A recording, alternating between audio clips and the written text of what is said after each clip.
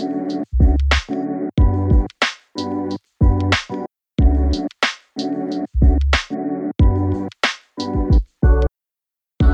you liked hearing Keith Powell and Ricky Robinson provide secrets on negotiating for total compensation, dealing with microaggressions, or simply being able to just be your authentic self, then welcome to Season 2 of Secrets. Are you one of the only on your job? Do you wonder why the same type of people continue getting promotions? Have you dreamed of getting to the top but don't know how? Welcome to Secrets Season 2, a podcast devoted to showcasing dilemmas faced by underrepresented employees in their quest to climb the career ladder. Your hosts, Keith Powell and Ricky Robinson, have experienced the corporate grind for more than 20 years. Now they want to share their adventures, pitfalls, and C-suite secrets that they've learned along the way. So let's fill up those cups and get started. Here are your hosts. Hey, everybody. Welcome to Secrets. Hey, Keith, my brother, tell me, man, what's going on? What's on your mind? Hey, I'm doing all right, Ricky. It's good to see you today. And I hope everyone had a great Juneteenth holiday.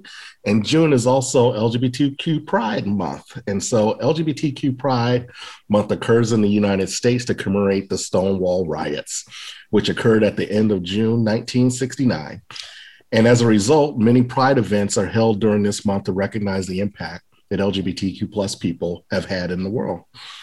Hey, now look, KP, we live in the Bay Area and it's really a big deal here, right? Yeah, we do things a little bit different out here. COVID has made us have to tone it down just a little bit, yep. But we do it big out here. And Harvey Milk was the first openly gay elected official in the history of California.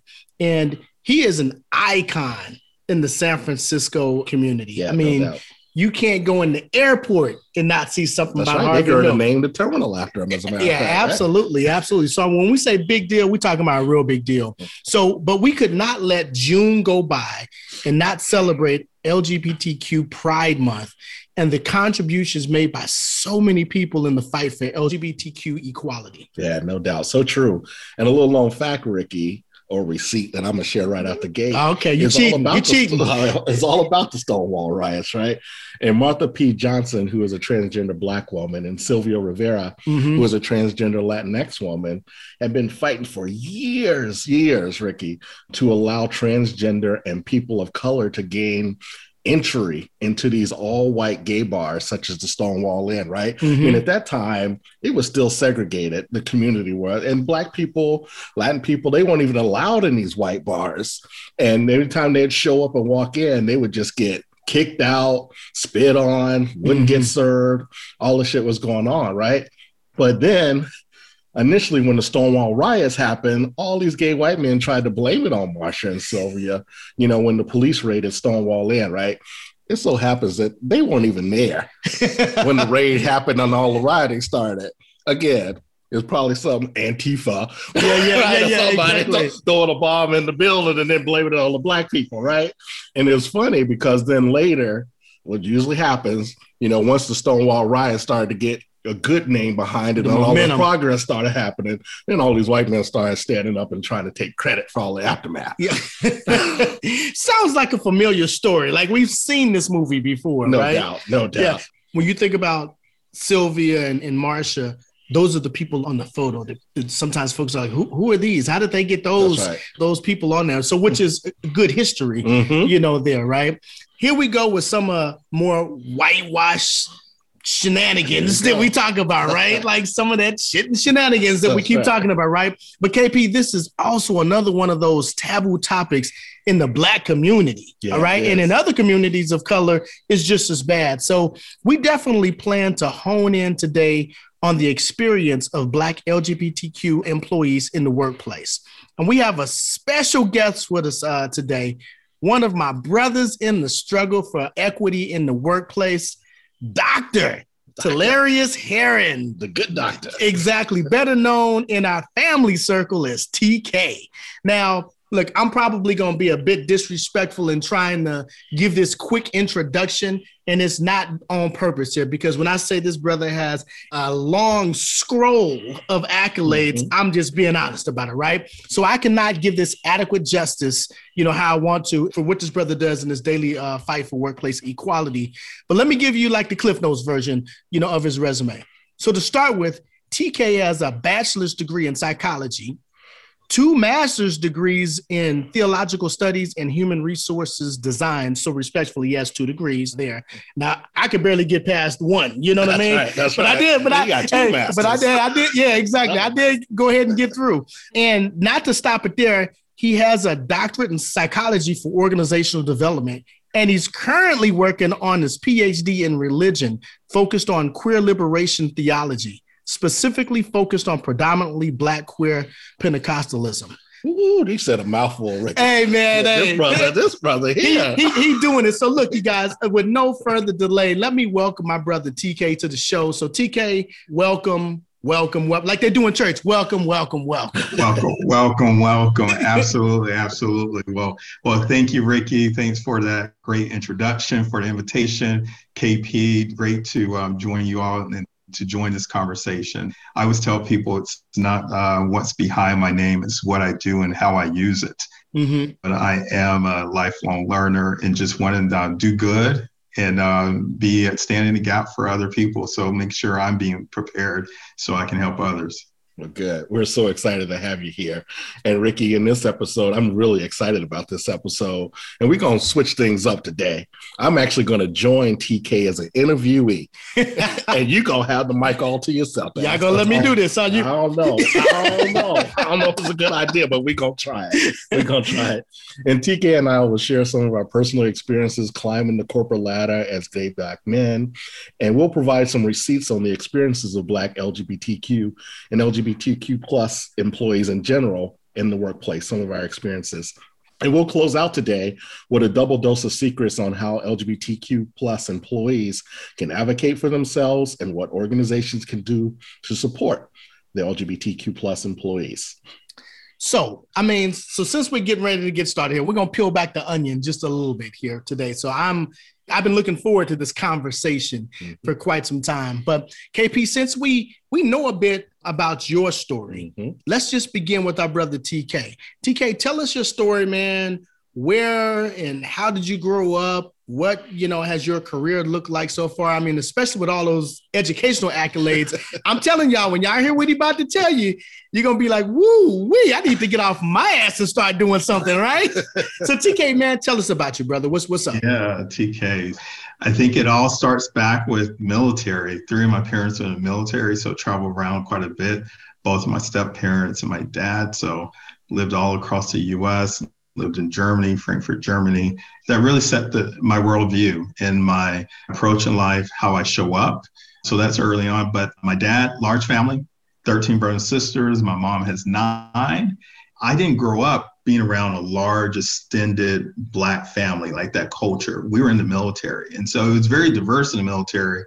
And so it was my junior year in high school. My dad was being stationed in Korea, and we couldn't travel with him at the time. And so we moved to the South.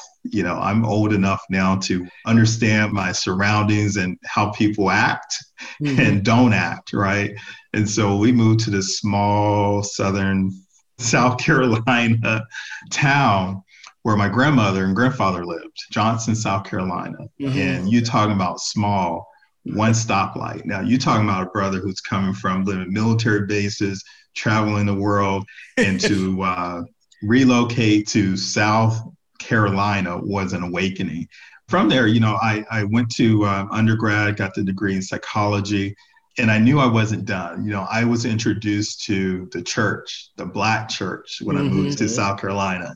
And that's where I learned to lead devotion. The pastor would say, "You're going to be my pulpit company." I was like, "I don't know what you're talking about, but all right." That hit me. I'm going to go and learn why I believe what I believe. So that's what brought me out here to California to go to seminary. I worked through most of my degrees, didn't come for money. And as I was coming out here to California, I was working in HR. So HR has been paying the tuition bills over the years. And it was something that I got great at in that psychology, the organizational behavior background, living and growing up in the military. So that was a little bit of context. Coming out to California to do seminary was another layer for me. I actually went to 3 seminaries before I settled, 2, and ended up on the 3rd one, just from a theology perspective and doctrine perspective to say what I needed at the time. And so someone asked at work, I was climbing the corporate ladder while I was doing these degrees. When I was doing my seminary, the Master in Theological Studies, someone says, why are you leaving on Thursdays and Wednesdays and early to go up to school? And I was kind of like, mind your business. But no,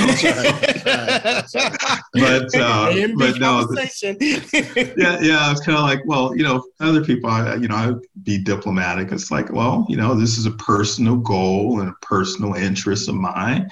I also realized it's like, oh, these people in the majority who's controlling my career, who's making decisions about my career, who's paying me, I said, okay, I'm going to play their game. Since they're going to pay for undergrad and grad programs, I'm going to let them pay for another master's. So that's why I got 2 masters. So I was working on my seminary degree. I said, let me go get this master's degree so they know that I'm serious about my career. I can chew and walk at the same time. So I went and got that degree. But while I was doing that, I learned that there was times where I had to hide being who I was so that I can actually survive in the corporate context.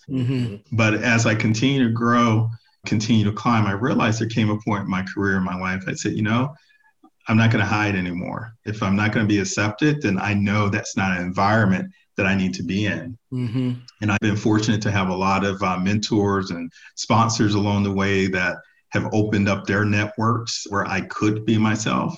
But I always say table stakes is what I do and how I show up. I get work done.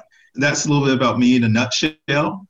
Yeah. Hey, look, man, I'm appreciative of you telling that story. I mean, you and I have talked on several occasions. I'm like, every time we talk, I'm like mouth open, like, wow, like it's something new. But I clearly see what has provided the foundation, for you to be able to do the things that you do. And trust me, we're extremely appreciative of everything that you do.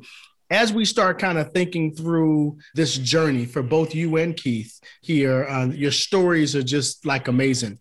But again, being gay is like a super taboo topic, like in the Black community, right? And I've seen this firsthand with growing up and my brother, not being able to kind of come out until it was safe, so to speak, right? Just not a cool feeling, man. You know what I mean? Like, so it's like I've always had something there, or a part of me that's always kind of thought about this, and it's really hit me in a different way. When did you first, this is a collective question, when did you all first come out, and how did your families, handle it? There's multiple coming out stories. And, I must tell your audience, one of the things I constantly got these degrees, as Ricky mentioned, I got a doctor in psychology and organizational development. And just to tell you a quick story about that process, I was pivoting in my HR career, and I had some mentors who came out of consulting, and they were doing organization development and effectiveness. And so they took me under their wings, and I was like, hey, this resonates with me. Let me go build out my toolkit so I can actually do this more. And when I found this program, I'm fortunate in California, there's a few programs. There's not so many doctor programs in organization development. I didn't need a 3rd master's. So I'm like, if I'm going to go do it, let's just go do it. So I was fortunate. So when I was in this program, you got to do a dissertation. One of my professors in research methods class, we had to go and do a storyboard. And, here I am saying, we're not spending $50,000, $80,000 to do art. I wasn't coming for an art degree. I followed the program, was following the process. And what it was is that you represented yourself through images, and you come to class and you tell the class why you had the images. And I had like social justice, I had Martin Luther King, I had dancing and food and travel and religion. And once you explain that, then the classmates, you couldn't say anything else. And your classmates in your cohort will then suggest dissertation topics based off who you are.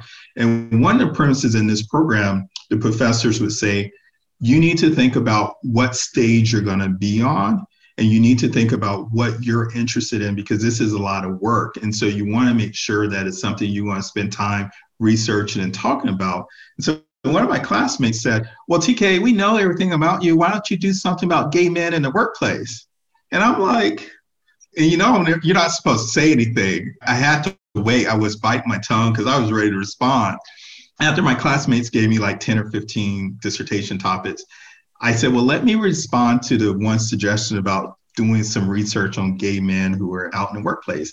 I said, first of all, just because I'm Black, I don't speak for all Black folk. Just because I'm gay, I don't speak for all gay folk.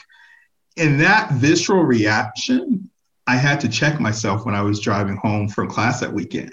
I asked myself, why was I so defensive? That was like, hey, I know that there's a dearth of research in this area. Why not? Because this is part of my lived experience.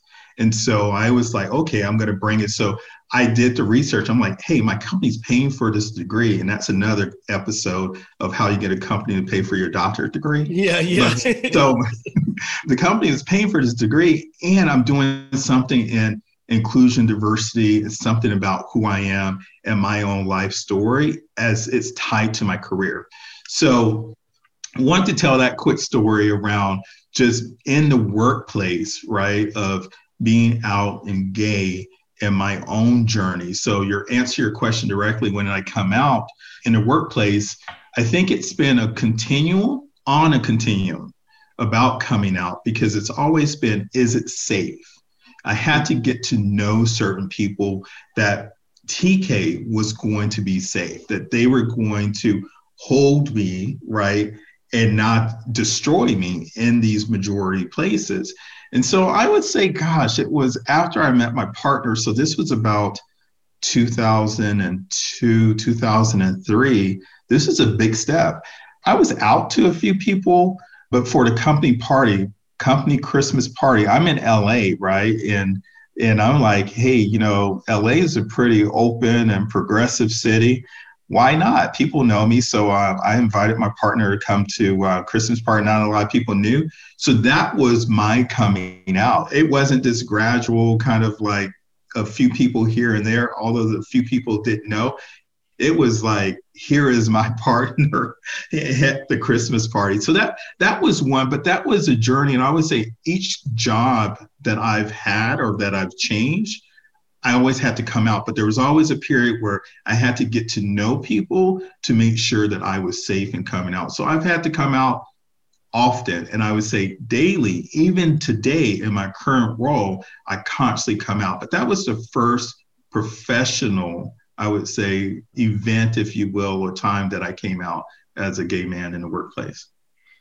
Gotcha. And what about you, Keith? I mean, that's a great story, and I really appreciate you talking about those stages, because again, being in that safe space and making sure that they're going to protect TK, I think is like one of the most important pieces, because all of our listeners don't necessarily have that luxury, So again, I appreciate you being able to share this. So Keith, what about you? Like, when did you come out to your family or at work? How did that work? Well, it's very interesting. And TK's actually, I mean, he's dead on. You never stop coming out, right? Mm-hmm. So you remember the first time, but you almost do this all the time because it never stops. And for me, I was a late bloomer.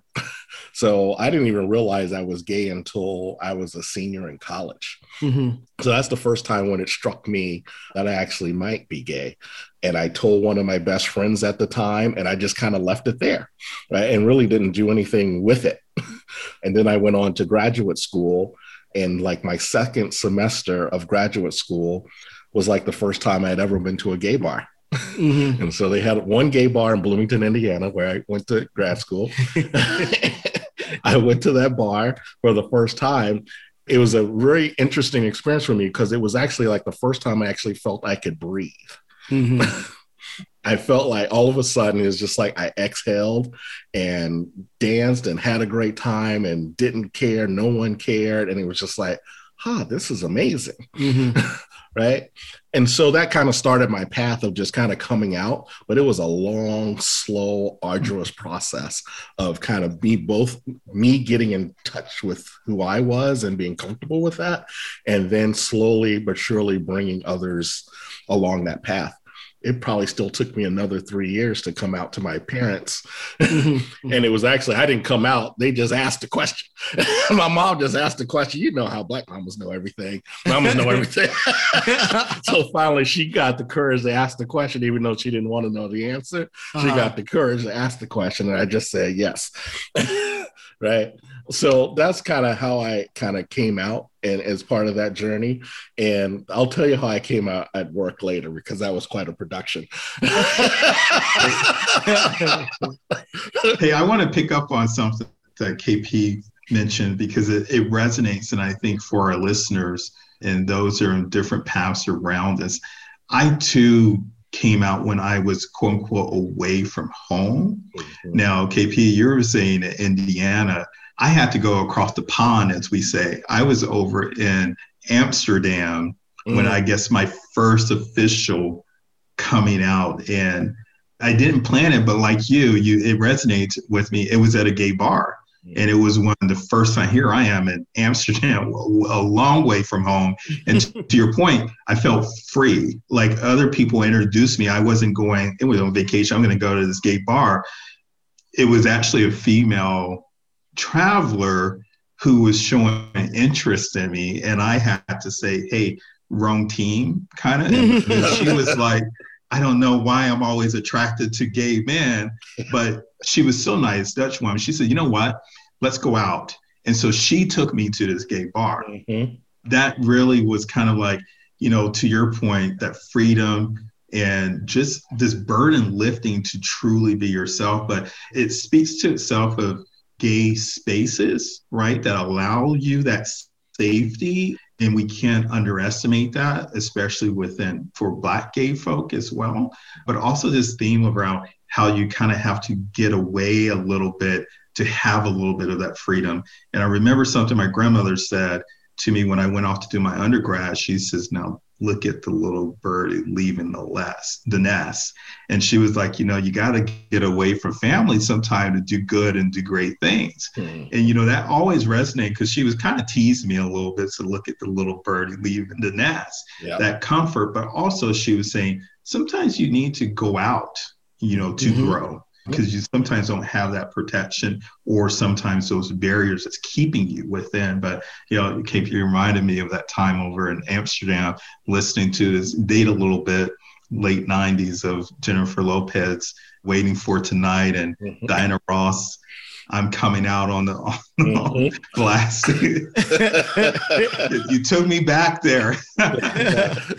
So you all, both have different stories, but similar experiences and whatnot. And coming out, when you start talking about the Black community or whatever community, you're in, but family is one thing, and it's tough enough. But coming out of work is a whole nother beast, right? So we were speaking specifically, TK, you were saying, you had a coworker who was interested, in you, and, then you tell her, no, but now you have to now start figuring out, okay, now what do I do next? So talk to me, if you can, both of you, about coming out, at work, right? What were some of the questions you were dealing with, in your mind, as you made that decision to come out, at work? Mm-hmm. I'll tell you about my production now. Okay.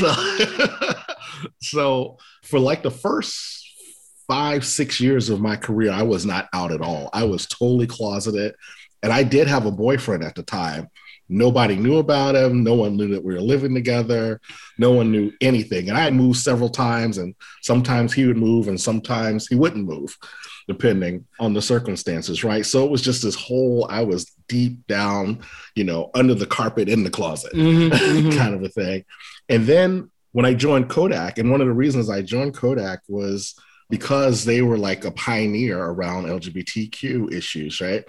And they were one of the first ones to start to really push the envelope in this direction. So when I joined, that kind of, again, gave me a little bit of freedom to start to test the waters, that safety that TK was talking about, right?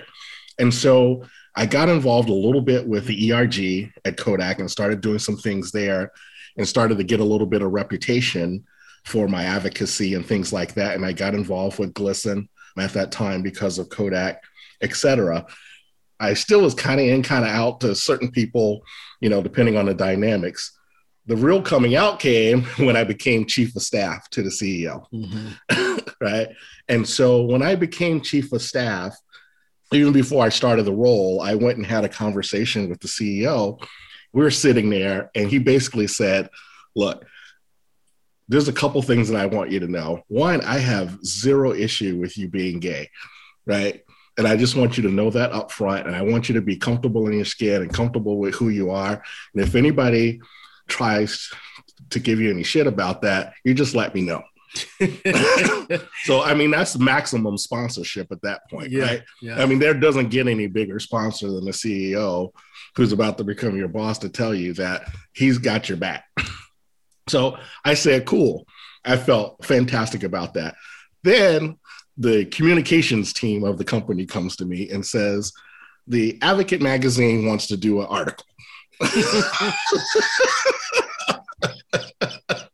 They're doing this article on up and coming LGBTQ executives, and they want to feature you as one of those people, a spotlight. Would you be willing to do that?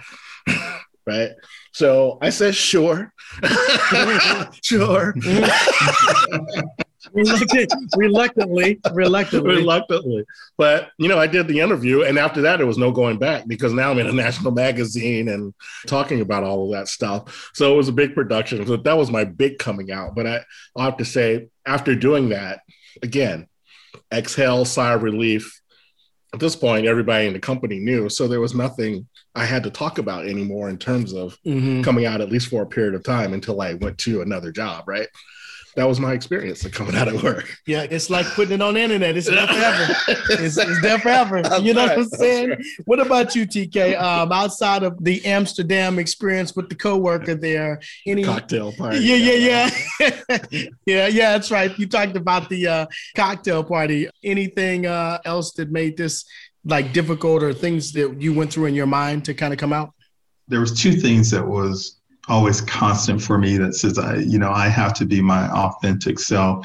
I don't wear as much my wedding band. Mm-hmm. And so people would make the assumption, oh, how long you and your wife been together? Do you have kids? Where's the pictures of your wife? What did you guys do over the weekend? And that are nosy, ain't they? ain't like people are fucking nosy though, aren't they though? They nosy. But those kind of, if you will, are modern terms of microaggressions and questions. Yeah. I was kind of like, again, mind your business. I'm just not that public person, even at work, not that I'm trying to be in a closet. I'm just not, unless I know you, I'm not going to tell you all my business. I'm just not like that. And so I think those questions kept coming at me from different people. And I was like, if they know who I am, I won't get those questions. And saving myself some irritation because you're making assumptions that you just don't know. So the part I always ask, how much of that's on me or versus they need to mind their own business? But the piece around people always start with heterosexuality, right? Mm-hmm. The majority, making those assumptions without, you don't know. I could have been bisexual, asexual, could have had some other kind of interest. Mm-hmm. I think for me, getting those type of questions, I constantly had to ask myself, when do I make that leap to make it more public in my workplaces? And so I did make that outside of that was, again, I had mentioned I'm always coming out, and especially when you change jobs. So when I brought my partner to the Christmas party, that was at one company. Then I got into Met Devices, and so I had to start all over. So this was when I was getting a lot of questions, people trying to be nosy, know about my family, my wife, and my kids and stuff. I had to come out to say, no, actually, I'm in a relationship for a number of years, and it actually is with a man. And no, we don't have kids. That part, and I think the piece that set it apart was when I decided to bring a picture of my partner to work so that when people came into my office, it kind of stopped them to even making those assumptions. Although some people still didn't get it, they didn't hear it, it still wasn't as public, because I still was getting set up by coworkers. I tell you this quick story, not trying to embarrass anyone if they ever hear this, because we never talked about this, was getting invited over to someone's house to meet friends and friends of the family. Well, TK found out that it was a setup of another woman to meet a family friend. And I'm sitting there like just eating good old Southern food after church and stuff. And a family friend comes over who's single, and TK is a co-worker. He's all good. I'm like, he got 3 degrees. 4 degrees. Yeah. He's smart. He's smart, man. I was like, oh, this is a setup. Well, because I wasn't open unless I'm like, oh, brother doesn't know. And I didn't realize still, it's like, yeah, we really haven't talked about this. So I had to politely let the young woman, beautiful sister, that nice to meet you. So again, for me, it was gradual. And it was at that point at the medical device company where I decided I need to be more visible and vocal. I was at a point in my career where I was like, I can make a choice to be in certain environments where I can be open and make those decisions. Because I can also make a decision that as I do my homework and research, that if it wasn't, then I'm not going to go there. Because I'm all about being in spaces where I'm celebrated and not tolerated. And that's important. So Yeah. No, I guess this is just a quick question before we kind of move on to maybe one of the last ones here is, so you all are in positions and have been in positions where you've kind of paved the way and made it easier for other people to come out or to be able to take this journey and to figure out the right ways to be able to do it. But when you think about it, do you feel like coming out at work has helped or hindered your career? And if so, how? Don't jump over each other trying to answer the question. But that's deep. That's a deep one. It's like I had to pause there. Yeah. I got to pause for a second. I don't know if it's hurt me. And, I'm glad that I don't know if it has. There's probably some possibilities in the past of I wasn't that guy who hung out on the golf course with the guys kind of thing, if you will. But helped. That's an interesting question, too. I don't know if it's helped me per se for my career, because TK, as I approach my career, is like I could just go after and I make it known for what I want and what my aspirations are from a career standpoint. But what I would say, me being open and visible has helped others. I've been able to sponsor them and advocate for their career. But that's a good question. I don't know the answer to that. That's fair. I mean, that's a fair response. Yeah, and I think reflecting on it myself, hinder, again, like TK, I don't know if it has. I mean, if you look at the stats, it probably has, right? I mean, just showing up Black, we already know all the stats around pay and promotions and everything else. So I'm sure it has, but I've never felt like there's been like blatant discrimination or something like that I've faced as I climbed the career ladder. In terms of help, I did find that once I came out, my career took off. And I think that was because I was able to be more comfortable in my skin, that I pushed even harder for the things that I wanted, right? And for the things that I could have impact on. And I also utilized my position to advocate and push LGBTQ equality issues in the workplace that benefited the company. You know, so I think from that standpoint, there was a connection there, a strategic tie there between some of the work that I was doing out in the community and how that was a benefit for the company as well. So again, I think like being able to be your authentic self to some degree helped your career blossom, a bit. Yeah, because you're not constantly now thinking about, when do I come out? How do I come out? Navigating those, trying to navigate all of that stuff once I was able to come out. One less thing to worry about.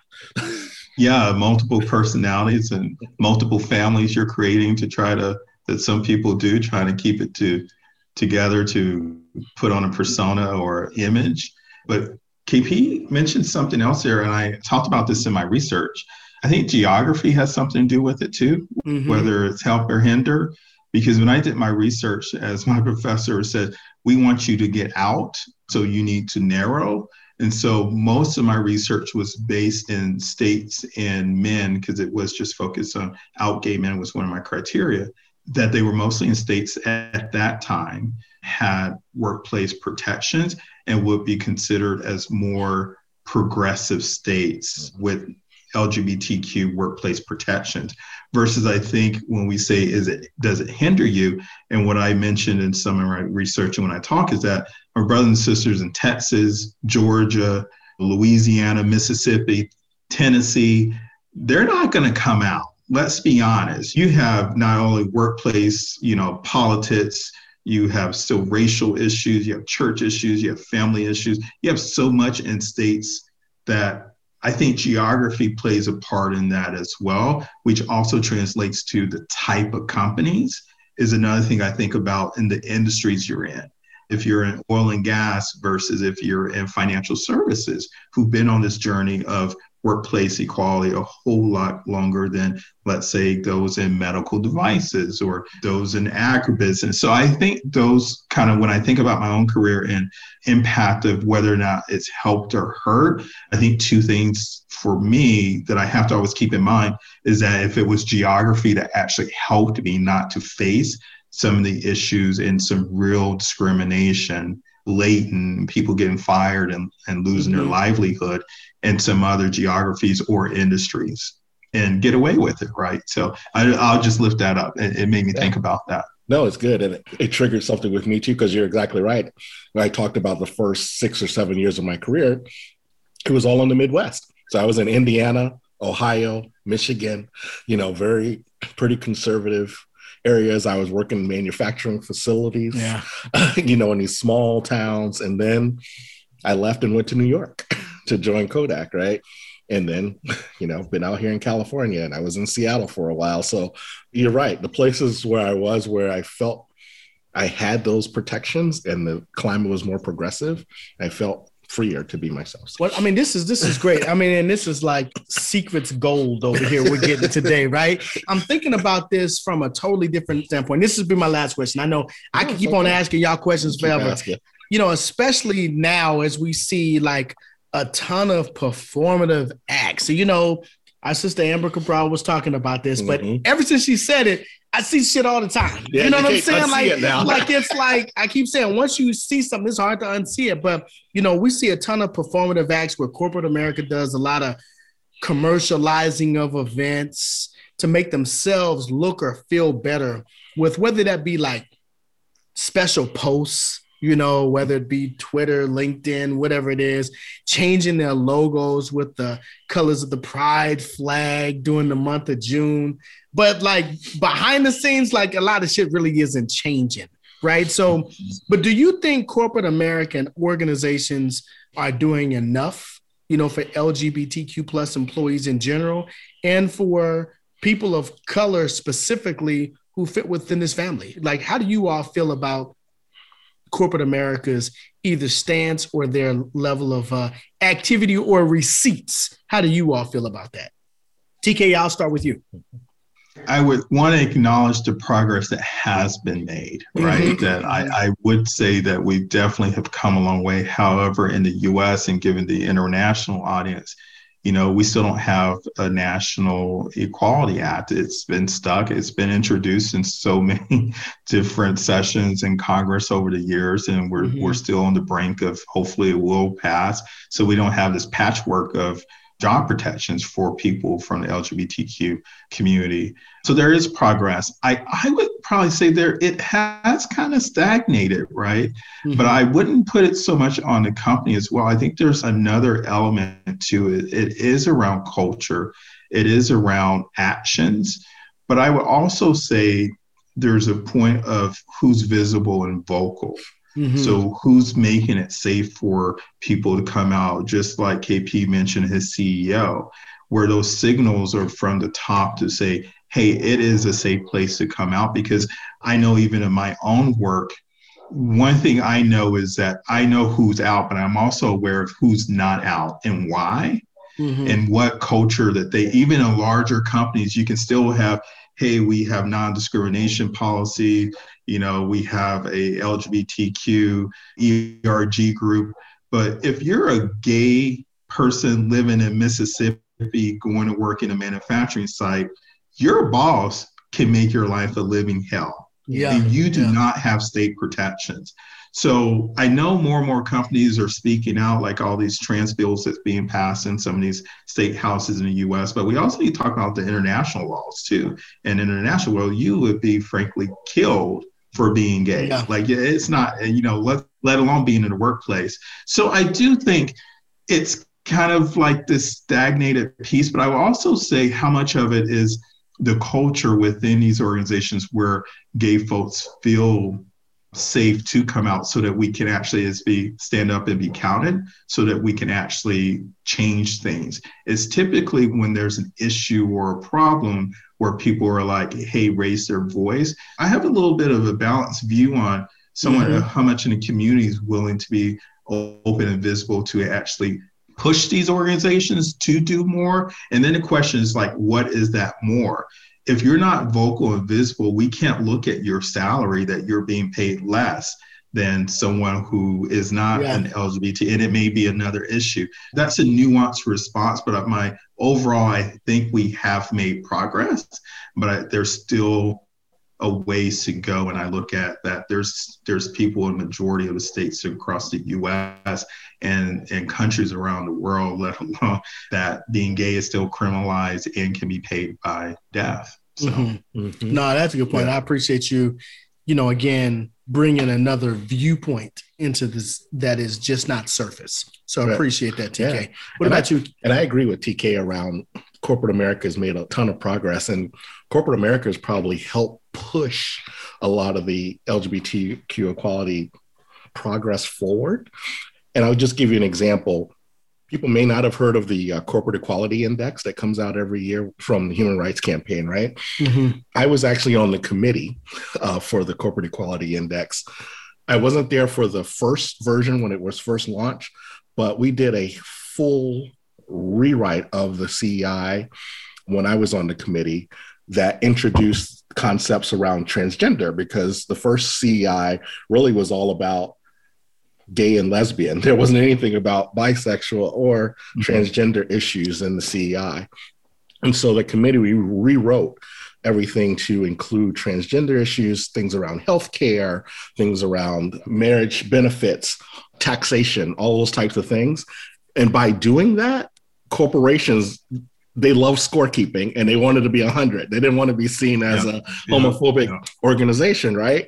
And so by putting that pressure in the system, then they put pressure on the insurance companies to start offering coverage for transgender employees. And all of these things started to snowball until it got to the marriage equality thing. And it kind of got all of that stuff over the hump because of the Corporate Equality Index and corporations really trying to make sure that they weren't seen as homophobic organizations. Cool. Now, look, we only see the surface, sometimes, and sometimes we're not able to peel back the onion. But I also learned a couple of new things about you brothers, too here, right? In terms of like the impact that you have. But as I'm thinking about like the impact here, after listening to you all's experiences, I mean, it's clear to me that the impact on the LGBTQ plus BIPOC employees, it's like super complex, right? It's super, super complex. I do think that we need to do more to try to understand the complexities, here, rather than just give up and say it's complex, right? But you are managing like so many different intersectionalities, and that has a tremendous impact on your career trajectory. Not to mention, we are in, the month of June. So we're talking about people's mental capacity, here too, right? So I think that the impact is clear to me, like the intersectionality piece we really need to, kind of deal with is because it does have a huge impact. Yeah, no doubt. I mean, organizations are going to have to solve for these intersectionalities if they truly want to have impact on equity and inclusion at the end of the day, right? And one of the things I wanted to also bring up, especially within the LGBTQ community, when we were talking about race, is the fact that when you compare the progress that's been made in the LGBTQ community, quote unquote, versus like Black issues or Hispanic issues, the big difference there is that they're white gay men. Right. And so because they have money and power and the voice, they can push some of these things over the top, where we still struggle with Black and Latino and other communities of color right? And you have these white gay men who are funding the LGBTQ movement. And so what do you think is going to get resolved in the LGBTQ community? Yeah. When you got those people paying for the stuff, which is still why you have Black LGBTQ people and Black trans women and, other LGBTQ people of color who are suffering despite all of this progress at the end of the day. So, yeah, I mean, I think Keith is just dropping. He's just dropping these truth bombs out here. I want to pick it up because you're getting to some economics in there too. It's like who's funding these things, and really just calling out the truth of who has the mic. Right? Yeah. Who has the mic and who has the pocketbooks that's setting and driving the agenda. And not only at the policy level, that happens in corporations too. And so one of my things as well, we're going to get to this, is like, what are organizations doing or should be doing? And I always look around, it's like, who's at the table? More importantly, who's not? Yeah. And, who's leading the agenda and setting the agenda? That makes some folks uncomfortable because, once people have power, they're not going to give it up too easily. They're going to come up in here being all messy with us. We like it the way it is. But you know what, TK, as you're saying that, let's just keep it 100. I mean, this is why we started this in the first place, is we can talk about some unspoken secrets. I did that unspoken secrets, that's out there that people just aren't willing to talk about, right? So we have the platform and we want to be able to kind of speak about it. But I'm thinking about some of the negative consequences, some of the potential negative consequences that are out there when we continue to dismiss LGBTQ plus voices in the workplace. I mean, the first one that comes to mind for me, TK, is you were talking about a couple of things here, is what is a potential negative consequence that comes to mind for you? As we start thinking about if we don't listen to these voices in the workplace, what's something that comes to mind for you? Yeah, there's a few. Number one, we talked a little bit about benefits. You referenced benefits. Mm-hmm. The benefits of people who may be HIV positive, looking for medicine, doctor's appointments. We talk about mental health services, having someone that's culturally competent that you're comfortable going to talk through some issues. I think those are some true impacts. And I would say the end of that continuum, the worst thing is what I would say, passive, not active discrimination that makes someone's life not just tough, but ends up being performance issues or losing their job. So those are some true, you asked me about me, I kind of put it in a different perspective. I've had a decent career and I have a network, but I'm also comfortable and in a place in my career, again, going back to, if I see something or I'm not treated, I'm fortunate enough that I do have options. Yeah. Not everyone have options. And so when we talk about the negative impact, it could lead to someone's livelihood. So which reinforces why people stay in a closet, while people don't raise these issues, especially if the culture is not there. So those are the negative impacts of organizations. And I think, as KP mentioned, the CEI index, when people are doing their homework about companies, we can see the messages and statements and the scoring, but you can have 100 on the CEI index and have a location in Biloxi, Mississippi, and those queer folk down there are not going to come out and say anything. That's right. That's right. Mm-hmm. And so when we talk about negative impacts in organizations, we need senior leaders to understand those dynamics and where they have locations and where their employees are, so that they can really drive and have a consistent experience for people, and so that the career progression isn't negatively impacted. So there's a lot there to unpack. No, I appreciate that, TK. I mean, I think that, again, not hearing all those voices and perspectives and around all those policies, I mean, those are things, again, that we kind of gloss over, sometimes. So I appreciate you highlighting that. One of a negative impact for me is it's just this continuation. And I know the majority, I can't even say the majority. I should say the people in power. Okay. Because the people in power aren't the majority anymore. But anyways, that's another story. Right. But there's just this continuation of oppressive and homophobic practices and systems. It just keeps perpetuating, right? Like, I think that if we don't deal with this, and to your point, work on some of these policies and some of these services and whatnot, we just keep on with this continuation of the oppressive behaviors and results that we see, from it. So I won't soapbox this, but you know how I feel about the man and his oppressive ways. I won't soapbox it, but I do think that's like a huge issue. For us. No, it's true. And, I'm the finance guy, so I'll bring it back to economics like TK was starting. When you dismiss our voices from the table, this is also a market opportunity, lost market opportunity, right? The LGBTQ plus community has trillions of dollars of purchasing power. Mm-hmm. And so if you're going to dismiss or be performative or whatever, you're missing out on a huge opportunity there to really tap in and increase your bottom line.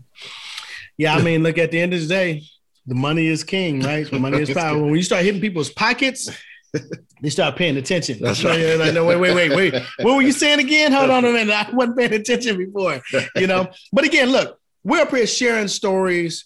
We're talking about how this has impacted you all and what we've seen, as leaders. But I think it's time to actually, Keith, hit them with our favorite part of the show here when we start hitting them with the receipts. Yeah, the data don't lie. We can't make shit up, okay? I didn't write every article that we're finding and all of the facts, right? Somebody's been researching this. And our brother TK here has been going to school for some of this stuff, right? Got a PhD in this stuff. Yeah. Maybe he should do all the receipts. He's our human receipt, person right now. But today, what we're going to do is we're going to share some receipts on the experiences of LGBTQ plus employees in the workplace. And then we'll share a receipt on the economic power that Keith was just speaking about of the LGBTQ plus community. So with receipt number one, Keith, why don't you just jump in there with it? Yeah, I will. So receipt number one, according to a report released by a coalition of LGBTQ organizations, LGBTQ workers of color are the most disadvantaged workers in America. So this kind of gets to what TK was talking about too. You think about Mississippi and the South and all these other places that are oppressed. So this group is most disadvantaged. So we're not talking about so it's tough enough to be disadvantaged and be in one of those protected classes, right? Mm-hmm. But then when you throw the and one on there, and you say LGBTQ plus. Right. Now, Now is when the real digging out of the hole starts. That's right. And to build on what TK was, he was already spitting this knowledge. What he know? He can't help himself. So, due to discrimination combined with the lack of workplace protections, unequal job benefits and taxation, and unsafe and under-resourced schools, LGBTQ people of color face extraordinarily high rates of unemployment and poverty. Mm. In fact, about a third of LGBTQ people of color experience poverty, and about 1/5 or 20% of LGBTQ Americans have experienced discrimination based on sexual orientation or gender identity when applying for jobs. And 32% of LGBT people of color report discrimination on a consistent basis. Golly, this is like one of those things where you just call it this just weighs on you. You know what I mean? But again, we gloss over this stuff because all you got to do, Keith, is just change your logo on LinkedIn and have it be the pride flag. Yeah. And everything is good. It's rainbow. Yeah, everything is good. You got to deal with the facts. We do that for the month of June. We ain't got to talk about this till next June. You know what I'm saying? So look, man, that's an incredible receipt. Let me give you one more. So receipt number two, according to a Catalyst survey, 22% of LGBTQ Americans have not been paid equally or promoted at the same rate as their peers. But I'm not done, okay? Mm-hmm. LGBTQ people are often subjected to biased jokes, with 53% having heard lesbian or gay jokes. 37% have heard bisexual jokes, and 41% have heard transgender jokes. Yeah. So if this is the shit that's happening, okay, at the water cooler, at the dinners, on the golf course, everything else, in the gym, and we're talking about having an inclusive environment, like really with 100% CEI score. That's right. Exactly. Seriously, right. Oh, man. Okay. All right. I'm going to try not to get emotional. TK, since you're our special guest today, well, you like family over here with the shit you've been saying. Yeah. So hit us with receipt number 3, if you can. Yeah. Thanks, Ricky. Receipt number 3, the report that Keith mentioned earlier shows that LGBTQ plus workers of color are at significant risk of being unemployed. Damn. LGBTQ plus people of color have higher rates of unemployment compared to non-LGBTQ plus people of color. In addition, unemployment rates for transgender people of color have reached as high as 4 times the national unemployment rate. Ricky, on that receipt, I'll give you an anecdotal personal example. I heard a friend tell me how there was a transgender female that came into their office to interview for a role, and that, behind the scenes, the interviewers was laughing at her and says that we won't hire any he/she.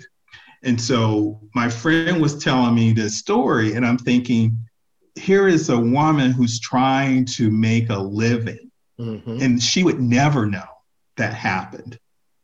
But you have to think about that our transgender, as that receipt said, our transgender people of color are having 4 times as high as unemployment for them. And it's those type of examples. And they know after to go interview after interview, it's like, I'm not getting a job. And then that leads to the homelessness, that leads to, the economic issues. So I just, as I was looking at that receipt, I personally have some anecdotal experience with that. So. Yeah, and it leads to a lot of them getting into sex work and things like that because they don't get these opportunities. But 4 times the national unemployment rate. I mean, we're at 6% unemployment, so a 24% unemployment rate. Come on. Yeah, no. I mean, I think that's huge, and the fact that we're talking about a friend who can't get a job, or we know people out there who are struggling with. Look, now we all have family members who ain't trying to find work.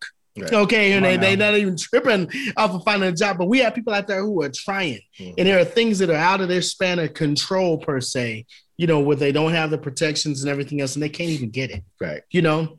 So I appreciate that. So now, look, receipt number 4, and we're going to hit y'all with 2 more receipts, okay? Yeah. So receipt number 4, in that same study, TK, it showed that the LGBTQ plus workers of color are at a significant risk of poverty. I mean, we're talking about, and again, it won't take too many situations, whether it be a health situation, an issue with your car, or something with your house, or COVID, for you to damn near be in poverty, right? So research shows that LGBTQ plus people of color, and particularly Black LGBT people, are at much higher risk of poverty than non-LGBT people. For example, Black same-sex couples have poverty rates at least twice the rate of Black opposite sex married couples. So that's 18% versus 8%. I can't make this shit up, man. I mean, I'm just, again, this is why we provide you with the receipts. So Keith, hit us with receipt number 5. The last one is receipt number 5, where I talked about the purchasing power before, but according to entrepreneurship.com, the LGBT plus community has $3.7 trillion in purchasing power. Jeez. So this is a consumer segment. You can't ignore this if you have a growth strategy. If you're trying to grow your business, you're going to have to figure this out at some point. Yeah, I mean, and it's crazy is once you finally start hitting corporate America in the pocket, I mean, it's not by accident that you see mixed race commercials out there now. It's not a single commercial that you'll see that ain't a mixed race. And matter of fact, I just saw an insurance commercial where it was finally a Black and white gay couple, on the commercial. I'm like, it took this long, right? Like, it's crazy, so you start thinking about that. So these receipts are things that we can't, necessarily deny, right? But we've been talking all of this time about personal experiences. We've talked about the receipts. Like, these are things you can't make up. So now let's shift into to the secrets part of this. And we have a double dose of secrets for you today. And here are the 3 secrets that LGBTQ employees can take to boost your career, right? So the 3 are: find allies, advocates, and sponsors. Number 2, come out. If you're in a safe place, come out. Number 3, engage in or start your company's LGBTQ plus employee resource group. So for secret number one, TK, if you can, maybe take the lead on what we mean by find allies, advocates, and sponsors. Yeah, if you may, in the spirit of just adding a little bit on, in addition to finding, when you're in a position and have a platform of being an ally, yes, a sponsor, and advocate. But in terms of finding them, if you're in a large enough company that has an employee resource group, that's where you should start, right? Those are already people who, let's say, creates a safe space, who's publicly raising their hand that they're advocates. And so I would say start there. If you're not in an organization that has employee resource group for LGBTQ folks, there's organizations out there like Out and Equal, Workplace for the US, and it's global too.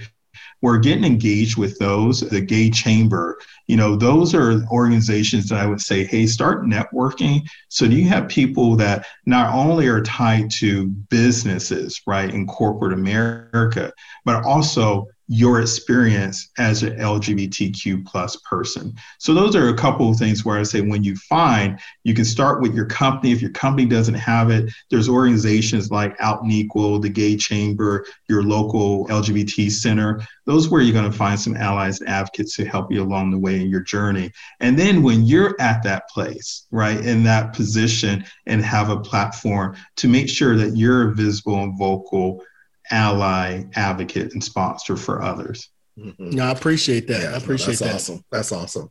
And secret number two, building on what TK was just talking about and what Ricky said, if it's safe, come out, right? I mean, I talked earlier about how coming out released me and really turbocharged my career. And I know this is a hugely tough and personal decision. I've come to realize over time that the benefits outweigh those negatives. And now we see that poll just came out where over 75% of people in the U.S. are now supporting marriage equality. So I guess, the more of us that show up and show out, the more likely we're able to move the needle going forward. So keep elevating your voice. Yeah, I love that. I mean, because again, the numbers don't lie, right. 75%. So secret number three, engage in or start your LGBTQ plus employee resource group or ERG. Look, I serve, and this is not about me, but I'm trying to explain, show the example of how easy this can actually be, right? I serve as the executive champion for the LGBT plus ERG, at my organization. What this does for me specifically, okay, is it keeps me close to the issues internal to the organization within the community that serve as barriers for equality for LGBTQ plus employees. As a leader, it's imperative to educate yourself through education, empathy, and just plain sweat equity, as an ally. It's easy to say you're an ally, but when's the last time you hired somebody? That's right. What does your mentee list look like? What does your succession plan look like? So, I mean, it's one thing to say you're an ally, but it's another thing to, like we say, to have some receipts. That's right. You know what I'm saying? Yeah. So without this type of involvement, there is a chance that your inactivity as a leader can tell another story about you, that may not be equal to who you really are. Yeah. So unpack that, when you get a chance, right? Unpack that piece there. So as we're getting ready to kind of move into the other one. So TK, for organizations, we'll kind of maybe give you the front seat, on this one here, but what are a few secrets? And I know in your seat today, okay, you see an awful lot and you have visibility to in terms of benchmarking what other organizations are doing right now. But what would you suggest in terms of a secret that can be implemented to support LGBTQ plus employees by organizations? I have a few. The first one that comes to mind, we talked about being this visible, having organizations be visible about their support. Now, I know we clown on the statements. Those external statements do serve a purpose, right? But I would say taking the statements a step further, it's like, does your outside actually align to your inside? And so within organizations, when you have these speaker panels or we bring in these diverse speakers of these big names for, headlining different leadership events and stuff, the question is, are you considering someone from the LGBTQ communities to be on these and have those platforms. So that's one thing to challenge organizations. The second one is like, we go back to where organizations investing. So let's go outside. So are they investing in the community for these LGBTQ or employees, but for these communities? There's two things to this one. I would say the usual suspects, the national ones, the large ones that are well-funded, but also do fundraising. But are you also in those smaller, I would say, focused organizations that's doing the work, doing it hard, like grinding, but they may not have the $50 million, $100 million budgets of some of these larger established and, dare I say, majority run LGBT organizations versus those that maybe cater to focus on the Hispanic, Latino LGBT community, or the Black LGBTQ community, or the Two-Spirit LGBTQ community, or the Asian LGBTQ community. So are you investing in those organizations for those people also in your organization? Now, I will also say those are organizations on Let's Advance. I also would say our organizations really leaning in and using the power of the purse of really advancing policy in Washington or globally. Mm-hmm. And so having your government affairs and your senior leaders really stepping up and saying we're advocating for policy change, not only just on the local and state side, but on the national side. And the last thing I would say internally, my last secret for organizations is invest in your people of differentiated development. Now, part of this is that you have to know to actually spend and invest. But when people do make it known that they're part of the LGBT community, there are some differentiated development programs for their careers that, again, creates that safe space for them to thrive and learn and build those skill sets so that they can advance. I thought I have four. I have one more. Mm-hmm. Mental health. That was another one, investing in mental health. I kind of alluded to having cultural competent leaders, but also when you think about where you have these EAP, employee assistance programs, and you go and you can get 2 or 3 sessions and then they refer you out. But those initial sessions and who's on those lists of those referrals, do you have LGBTQ professionals, mental health, family, and then you go, do you have African American, Black, do you have Asian? So really pressure testing the mental health support, because that helps so much. And I can keep going. I can go on the financial side. I'm going to stop and hand over to Mike. TK, I mean, that was amazing advice for organizations. And we could only wish that most organizations would take you up on some of that stuff, because it really moves the needle. As we wrap up here, if you can find more resources on what we've talked about today, those secrets, some of the receipts, you can just go to our website, secrets.com, and also look in the show notes for this episode. So we'll have some resources in there for you to do some more deep diving.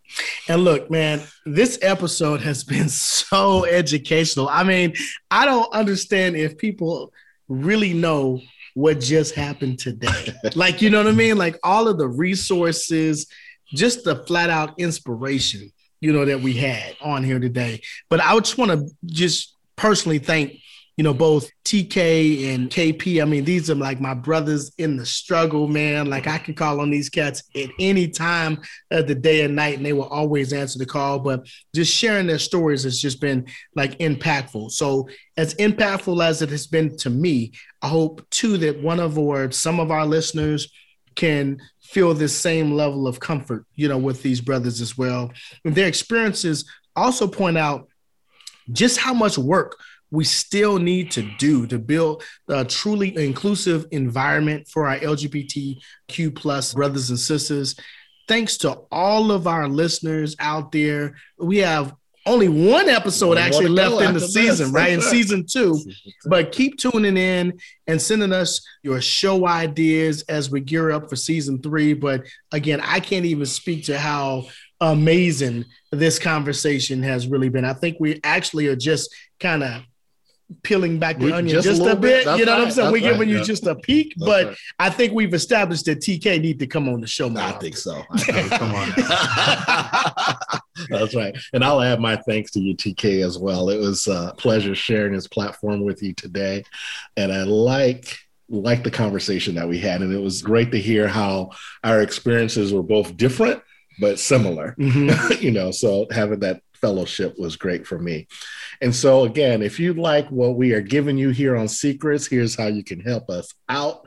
First, stock up on that merch. For Pride Month, we've launched some hot LGBTQ pride designs on our site, and we're donating 25% of the proceeds this month from anything you purchase. It doesn't even have to be pride stuff, but anything you purchase this month, we'll donate 25% to GLSEN and to the Empowerment Program at the Center for Human Development. Both of these organizations are working to make healthy, safe places for LGBTQ youth where they can thrive and be their authentic selves.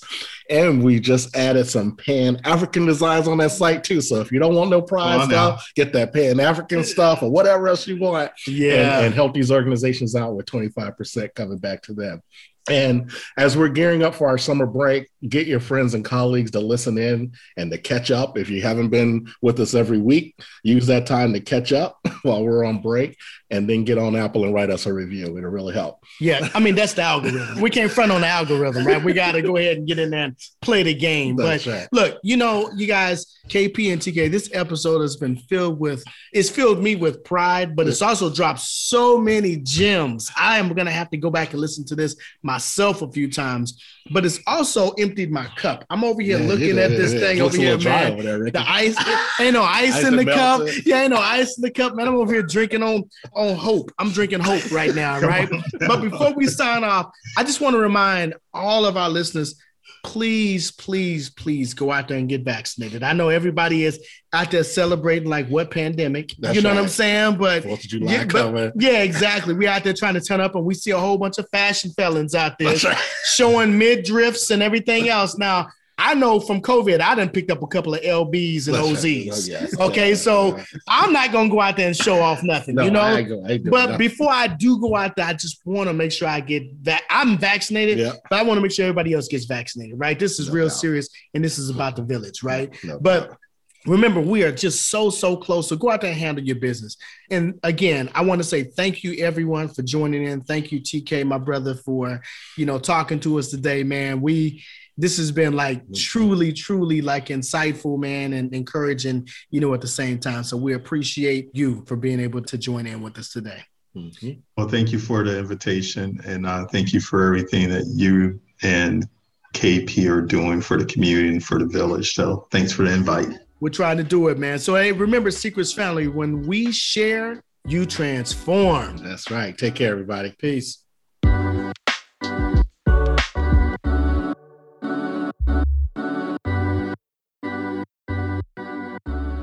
Ooh-wee! Thank you all for listening today. Hopefully you gained a secret or two that can be applied as your journey continues. If you are motivated and excited after listening to Keith and Ricky, please subscribe to our podcast, share with friends, and donate via Patreon. Check us out at www.secrets.com to get more information about our secret services.